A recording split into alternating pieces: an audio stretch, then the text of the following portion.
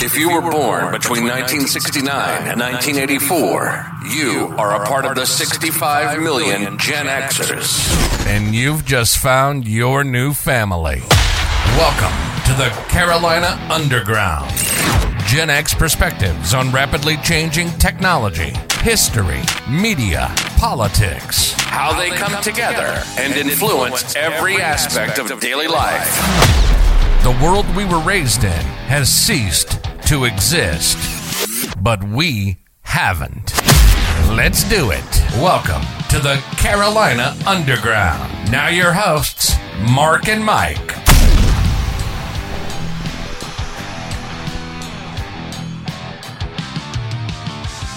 Yo, Mark, we're back again on the Carolina Underground. How are you this evening, Mike? Well, I'm alive. You know, I've been kind of miscombobulated. Well, what's got you miscombobulated, sir? Spooks and haints. Spooks and haints. And scary places. Bump in the slippery bogs. That's right. And, you know, we're from the South, and we have a rich heritage that's steeped in low country superstitions and whatnot, like we had alluded to earlier, I think, about the bottles on a tree or the broom on a front porch. Right. But, you know, it just doesn't have to be things like that at the home. There is actually, I don't want to say verified, because I'm not exactly sure you can verify stuff of that nature yet, or they're able to verify it, but there have been well-documented places here where things just sometimes just don't add up. Well, I mean, again, there's phenomena that occur, and interestingly, you know, my son around the Halloween season is one of the people that runs the ghost tour that runs through my hometown. Oh, okay. Yeah, and there are several haunted places now. Of course, the hub city was called the hub city because of the train hubs that came through, and so there was a whole lot of history that happened in this place, and and some of it left some sort of we don't know if it left it or if it was always there to begin with, but there are definitely phenomena that occur. Mm-hmm. Now, I don't know if we actually talked about that on the air, if that was just one of our conversations where we were having it, where we talked about painting ceilings blue using hanks and stuff of that nature. Right. That may have been an offline conversation, actually, because we do tend to have several of those, because that's what we do best. Is run our mouths. Yes, absolutely. Indeed. Well, I'm going to set the stage. I'll tell you what, I'm going to pick a location because surprisingly, this location's near and dear to my heart. Not that I was around when it was in service, but for the simple fact that it's just I have always been enamored by them, and I wanted to actually join the Navy till they told me that they didn't have them anymore. And then I said, well, then what's the point? But I'm also a friend of the battleship. Used to have a license plate, but for some reason North Carolina got rid of the Friends of the Battleship license plates, or I hadn't been able to find it to get another one. But one of the places that is supposedly haunted is our memorial museum battleship, the USS North Carolina, that's moored in Wilmington. Well, you know, and that is interesting because, you know, I was in the service, and a lot of the older vessels that were in service in World War II are purported to be haunted. And again, of course, the kind of the whole thing that traditionally has been attributed to hauntings would be something happening that was very highly emotionally charged at some point in time. And that's true around the world, such as the suicide forest in Japan. They talk about that all the time and everything like that. So yeah, but yeah, so the battleship North Carolina. Right. Well, and for the listeners that don't know, the USS North Carolina's nickname is Showboat. It's probably one of the most decorated ships from the World War II era. If I remember correctly, it was actually the first battleship that steamed into Pearl Harbor after the Japanese attack. That I'm not sure about, but I would believe it. I believe it was. The North Carolina has the distinction of being involved in all of the major offensive strikes that the U.S. Navy did in the entire Pacific theater. Mm-hmm. And it was even torpedoed and survived a torpedo strike from a Japanese ship. And I think some of the rumors is somebody get killed by the torpedo, and there have been, I think, some cases to where sailors during battle were washed overboard and lost. And and I've seen pictures, and you chalk it up as to shadows or figments of your imagination, or, sometimes you just catch something out of the corner of your eye.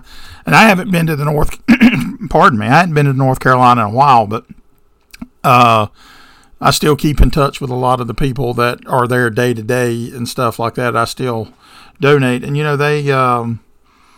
there's pictures that have shadows that shouldn't be there. And that's not only reported by the people that work there, it's visitors as well.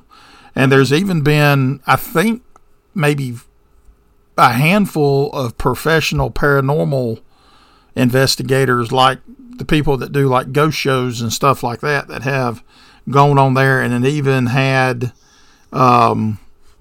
experiences. And of course, to raise money, they capitalize on this. And I think every month they have a couple of nights that they're open for the overnight tours. Or ghost hunts on the North Carolina. Ooh.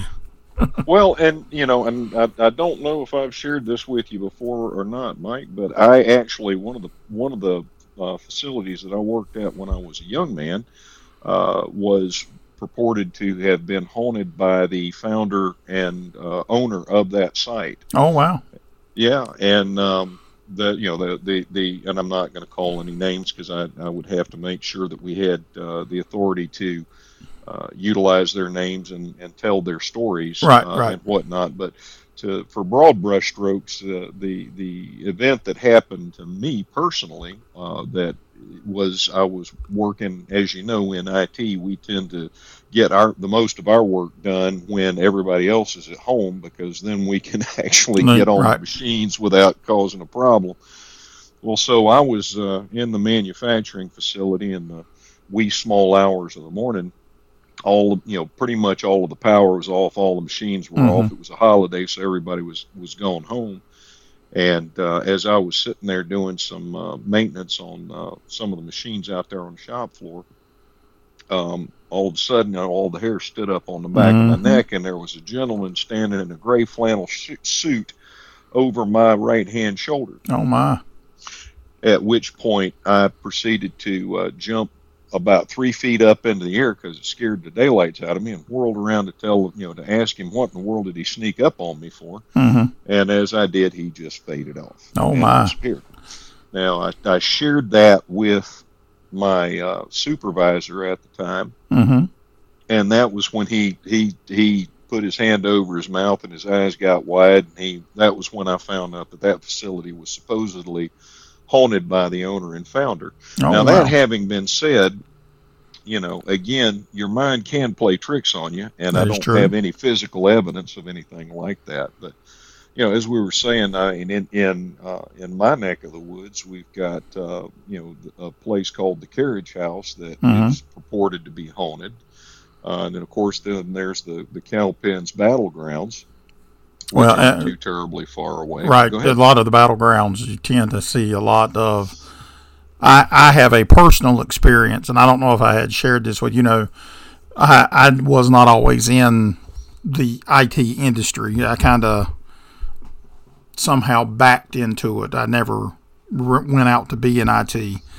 But in a previous life, I was in the furniture business, and our largest customer was in Gettysburg, Pennsylvania.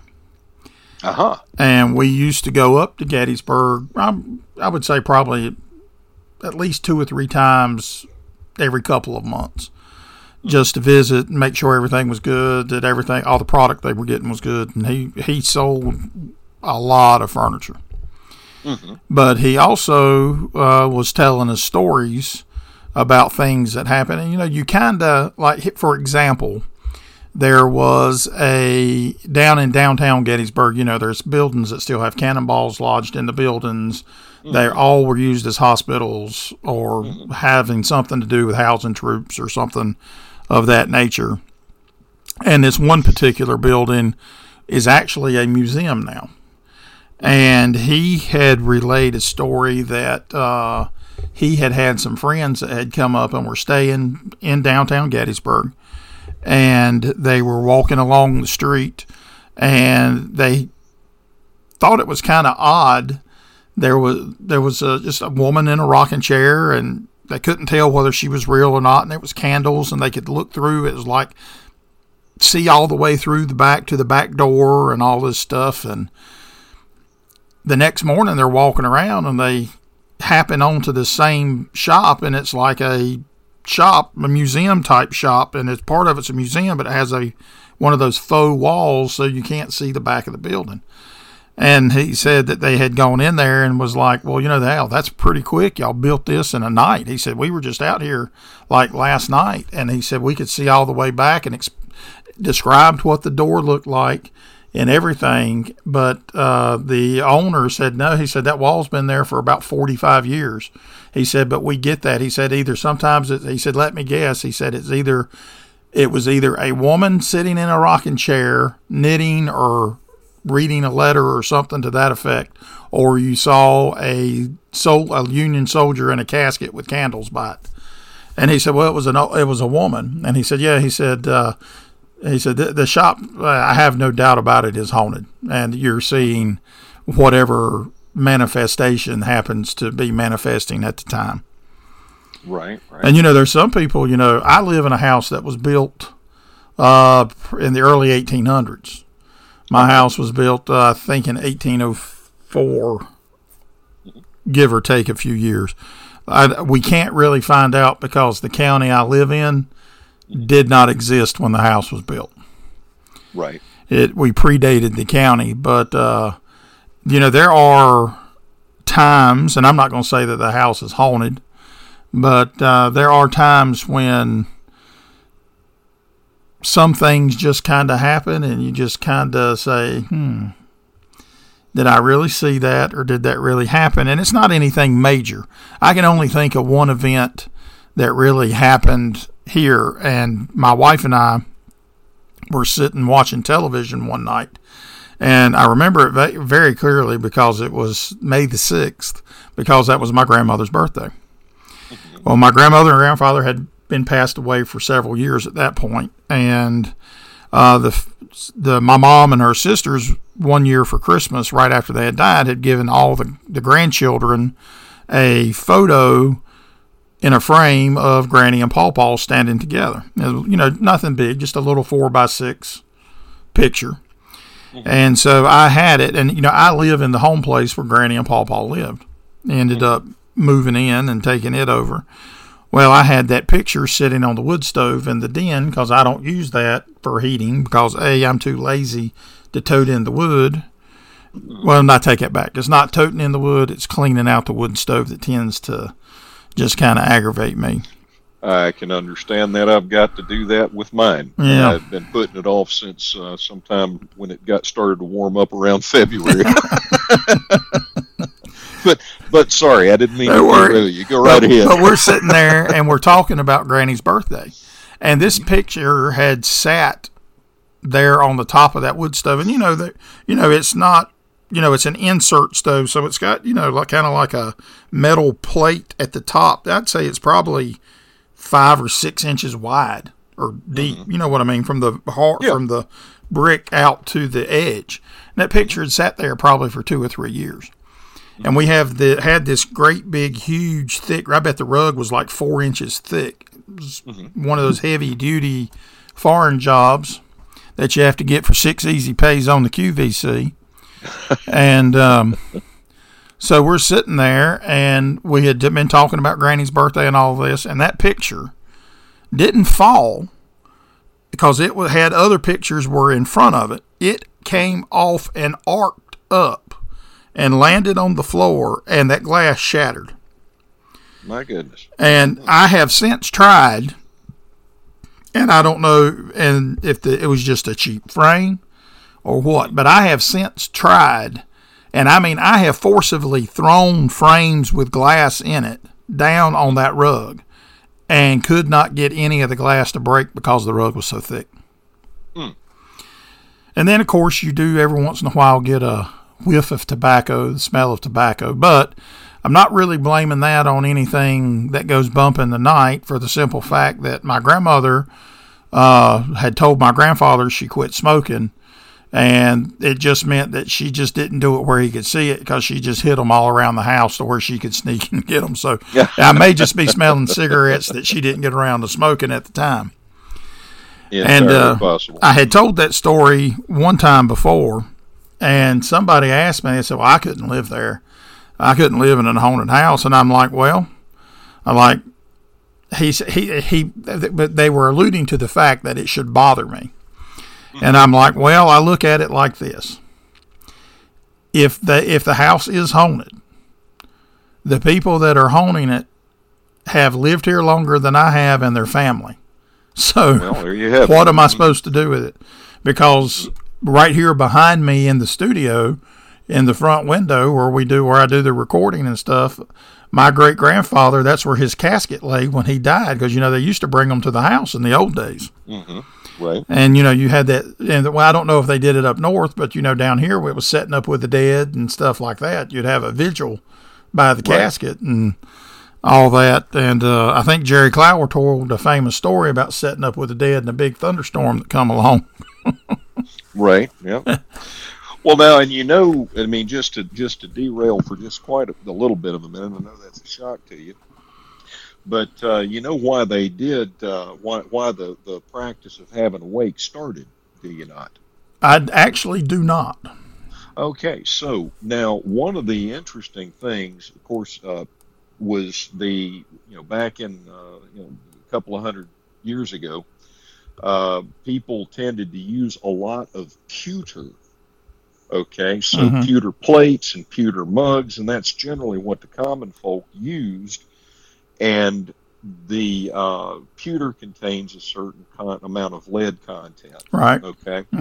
And so what would happen is when you were drinking alcohol, and people drank an awful lot more back in the olden days than they do now, because we didn't have a lot of the modern conveniences in toothpaste and things like that.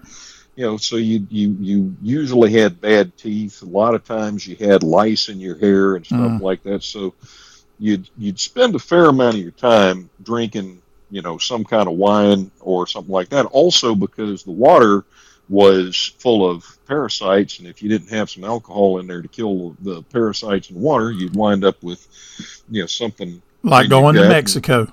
Exactly. So but anyway, people drank an awful lot more alcohol back in those days than they do now.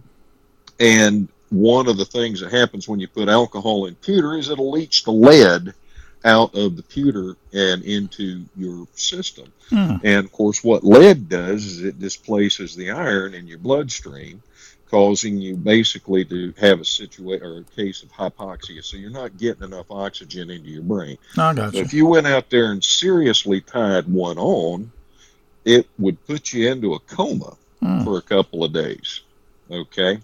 And so they had significant cases of, and this is around the 1800s, as I understand it, and I hadn't exactly researched it at this moment, so I don't want you to hold me to those numbers, but at any rate, when they would exhume caskets for whatever reasons or things like that, they found many situations where there were claw marks where people had tried to claw their way out of the casket. And so they would have a wake for 2 or 3 days to see if you were going to wake up from the coma. If you'd been out called a drinking. wake, right? Yeah. And then that's the other thing is what they started doing was they would put on freshly buried caskets, they would have a string to a bell that was inside the casket in case somebody came out, and they could pull on that string and then it would ring, so they would know that there was somebody that had woke up been buried that should not have been. Right. And that's where you get the term, from what I understand it, dead ringer. Oh, well, hey, that makes sense too. So, but with those two little factoids shared with you, and if I need to, I'll be happy to get the citations for you on that. But you were good enough to send me a list of a lot of the things that some of the more interesting places and of course, there's plenty in South Carolina that I could look up as well, like the slave market in Charleston. Right. You sent me a list of these things in North Carolina. And I think this list is the list that I was looking at, and actually I came across it. I can't remember whether it was Our State magazine, which is a magazine about North Carolina, or Southern Living, but that was just the top 10. I think there's several places across the state, and I'm assuming South Carolina as well, to find more. I'm almost scared to say the word paranormal, but let's just say the unexplained. Well, and I mean, again, that is what paranormal is. Again, it's one of those things where, the tricky thing about dealing with the paranormal now, and again, we've talked about the fact that we are Christians. So by default, as a Christian, we do believe that there is a soul, yes, and a divine spark that is not part of this earthly body. Okay. Was it you and I that were talking about the guy that did the research with the tuberculosis patients? Yes, it was, but I am 100% certain that we were not on the air when we were doing that. That was not a taped conversation. Well, maybe I shouldn't be 100%, but I'm in the high 90%. Certain. But I mean, that I think that if you could point to that as that research, and I guess we might as well just go ahead and talk through it now since I've brought it up. Is it 1800 in the mid to late 1800s? Is that about right?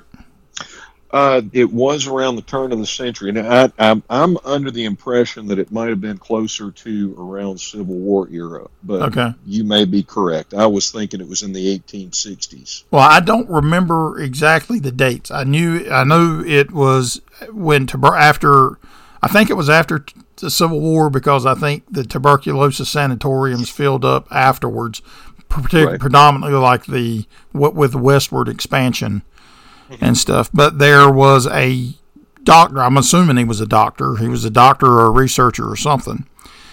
And he would go into these sanatoriums and observe the tuberculosis patients. And he noticed a phenomenon that when one died, even taking into account the air in the lungs, that there was a measurable difference in weight of the body after death than before death. Yes, absolutely. And his thing was, I guess his hypothesis was that what you were actually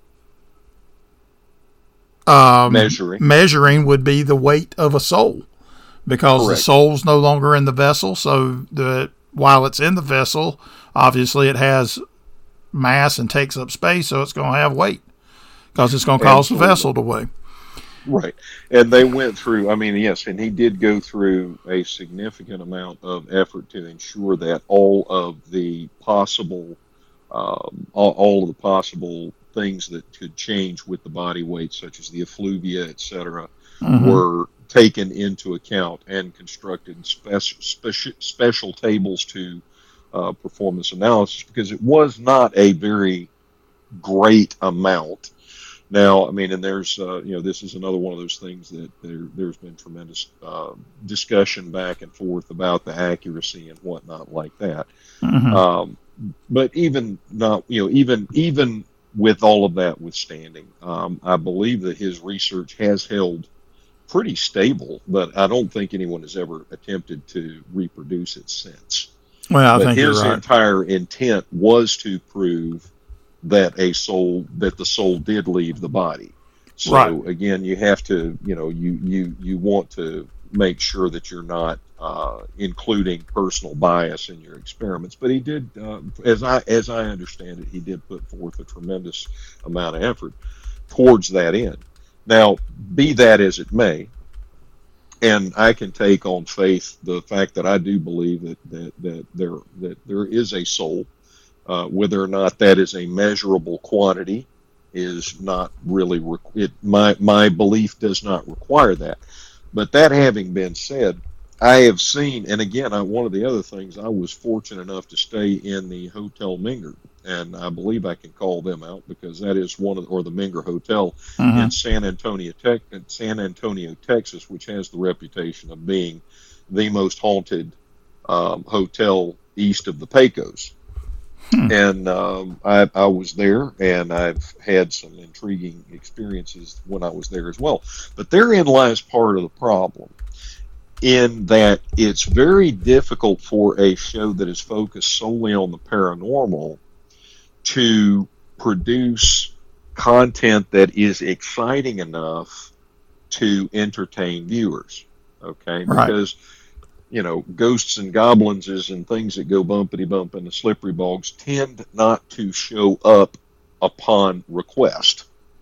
At least not the ones that are just there for entertainment. Let me put it that way. Mm-hmm. So now I've heard some intriguing things from that have been mentioned previously on other in media and whatnot that I've come across, that part of it is that it's disrespectful of the spirits to go in there and just demand for them to show up, and you kind of Right. have to.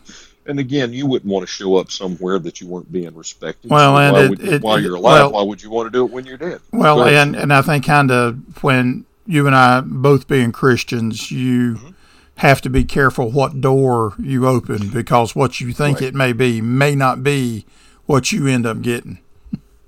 That is exactly right. I heard something very recently that is one of the most sage comments that I've ever heard in my life, and that was that the devil answers prayers too. And I never thought about that until I heard it. So you got to be very careful what you. Mm-hmm. And that, of course, one of my favorite phrases is be careful what you wish for you shall surely receive it. Right. One of the old truisms that I was raised with. But what I've been thinking here as we were talking is we ought to take a look at some of these, because again, some of them, and we've talked about it before, like for example, the Brown Mountain Lights. Right. Right. Okay. Those tend to show up more frequently at a specific time of the year. Okay. And so my thought process, And I think you said it was fall. Is that right? That's what I read. Now again, haven't really gone in and done a significant amount of research on this, but I thought what we might do just for giggles is pick a couple of these, and you and I do some research on them and find out what's going on, and maybe go out and check some of them out, see if we find anything of. Now some of them they're probably not going to let us into, so they're probably not going to let us tramp around the battleship North Carolina. Actually, that is incorrect. Well, I'm talking about when you usually are going to run into the spooks is going to be after hours and when it's all quiet. But I am a commander level friend of the battleship, so well, then we might be able to pull that off. That's right. They wouldn't let a mere mortal like myself. Well, no, they do offer a few times a month. They do offer nighttime tours. It's actually as a ghost hunt, but my problem with it, I'm a big old boy. The battleship, them corridors and stuff wasn't designed for big old boys. Yeah, we used to call folks like you hatch plugs. Well, That's why if I was going to be on the battleship, I would have to have the rank of captain or above to stay in the quarters that I could set my fat butt in a chair. Because otherwise, it ain't happening.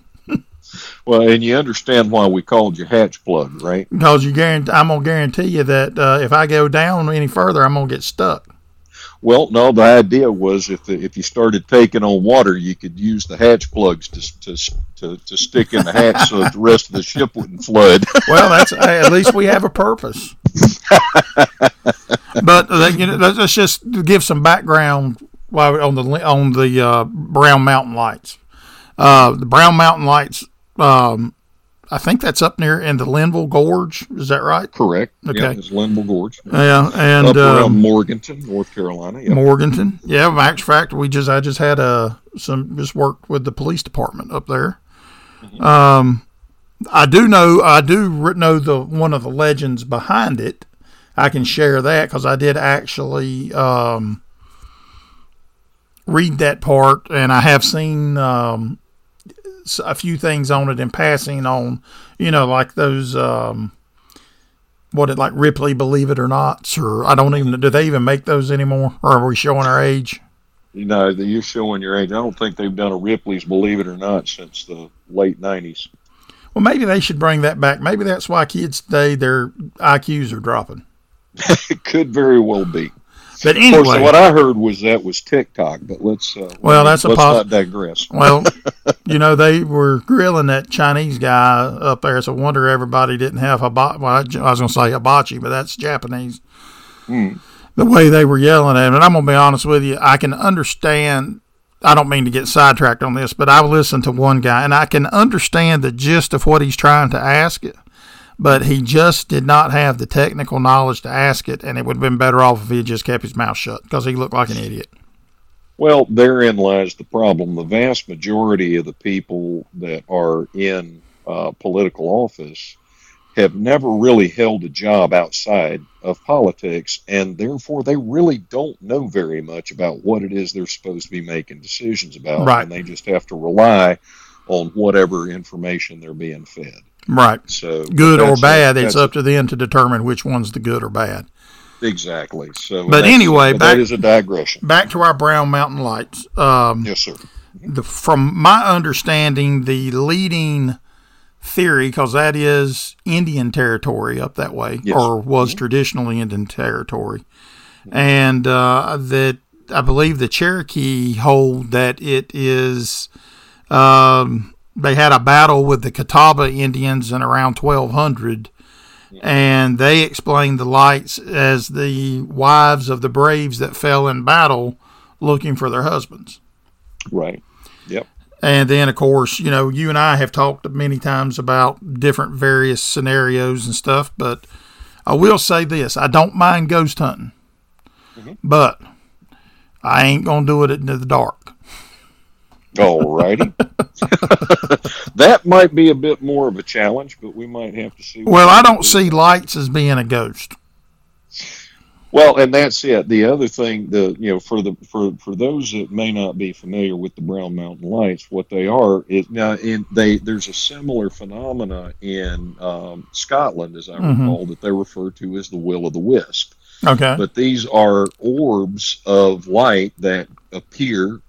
And you can see them, and you can walk toward them. And if you get to within if you keep walking toward them at a certain point, they'll disappear and then appear behind you. And so there's things that people have referred to them as swamp gas, right? All sorts of other things. Now, my question would be: you traditionally don't have swamps in the mountains. That's true, but you never know. But, that is true. One of the places that you mentioned was the Great Dismal Swamp, and of course there's the Dismal Forest as well, where people have a tendency to disappear if they wander into there. But but you're not going to get the effects of the Dismal Swamp and the Brown Mountain because that's in Linville Gorge. No, right? That's a long. It's about 7-8 hours. Right. Well, but go ahead. I just totally lost my train of thought. All right. Well, while you're regaining your train of thought, because we were talking about going. Now I remember what I was going to say. Go ahead. It kind of reminds me, here recently, I only watch television on Tuesday nights, right? Mm-hmm. Okay. I watch one show. We've been digging for this gold for 10 years, and sooner or later we're going to find it. It would be Oak Island. Right? I love my Oak Island. I love Rick and Marty and Gary and Craig and all those guys. I've been watching them so long now, I feel like we're family, that I've been working right along there with them. But there was a show that they came on after that, and I think they still make new episodes of it. I think it's in the Oak Island off season, and I did catch a couple of episodes of it. It's talking about Skinwalker Ranch out in Utah. Right, absolutely. And the way they were describing is some of the phenomenon that they have noticed and seen, and I think historically that they have seen around Skinwalker Ranch, especially along the mesa, is like similar to this at Brown Mountain, but it's not to where you walk toward them and they pop behind you. It's just they're popping up at various places on the mesa. Right. And that's my understanding about the Brown Mountain Lights, is that they're stationary. I mean, you feel like you could run up and grab them. And again, this is from the stories my grandmother used to tell me about it, that if you got up to the point where it appeared that you were getting close to where it was, it would pop up and appear behind you.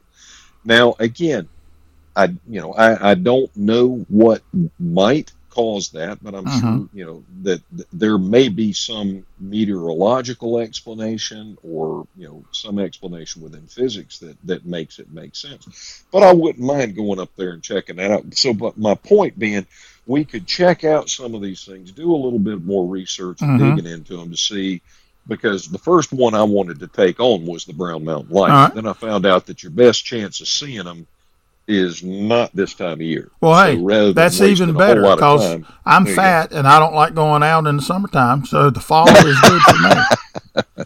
But we can check on some of these others and see if we can find some of them. As long as I got air conditioning.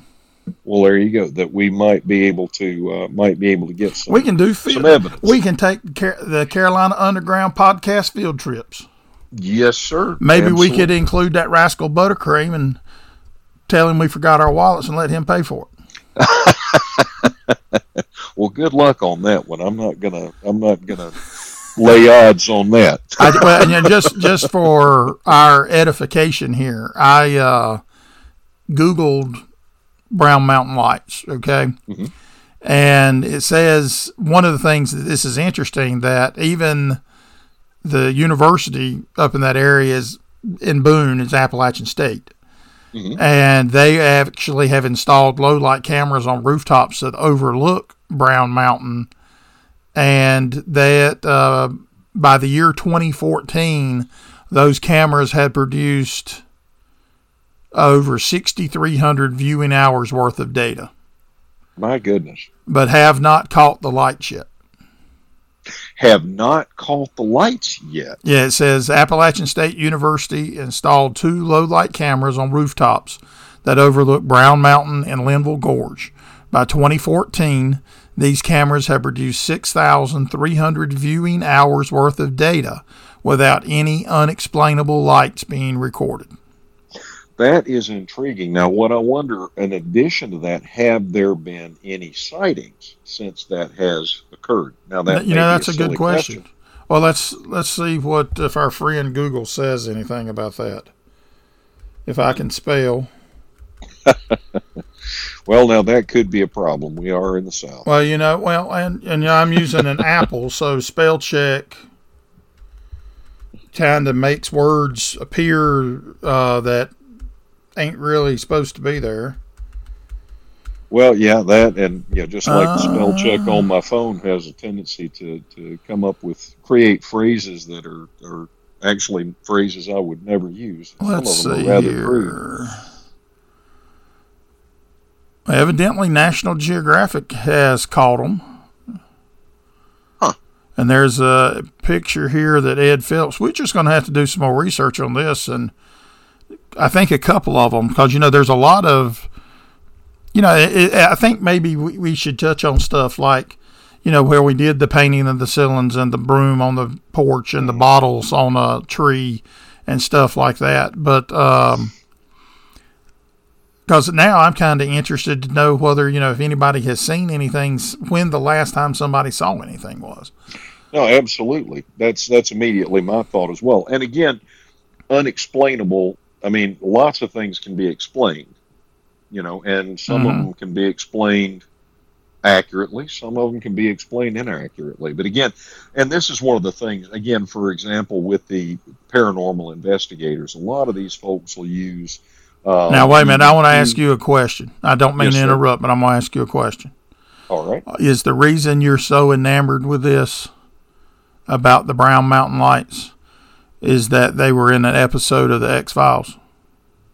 No, that is not Okay. not why I was. No, I was enamored with them because that was one of the stories my grandmother used to tell me. Now, the other one that does. All right, well, I'm going to tell you, though. Yeah. She was cute. Oh, Scully? Scully was hot. Oh, yeah. Yes, she was. I didn't care much for Mulder, but Scully. Oh, yeah, she could get you. But one of the other things that you got there would be Teach's Hole. Now, I'm assuming Teach's Hole being on Ocracoke Island, that would be Edward Teach.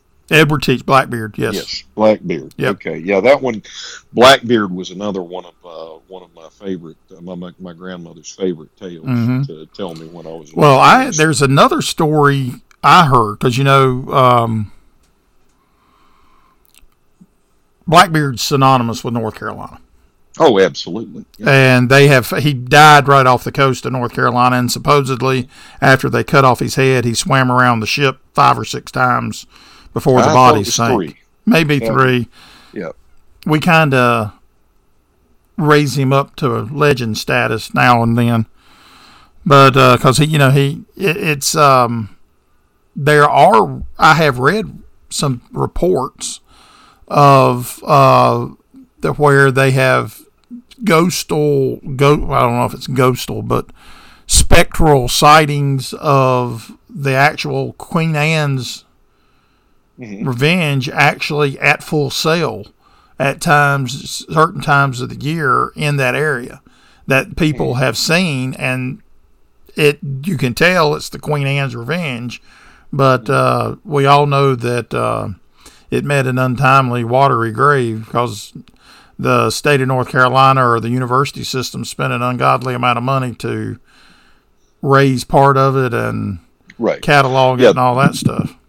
I was going to say that they did find her. Now, and again, the thing about the pirate treasure that most folks don't realize is that a vast amount of pirate treasure was rum and molasses, because that was much easier to transport than gold and silver. And of course, you could get all the gold and silver you wanted if you had enough rum and molasses.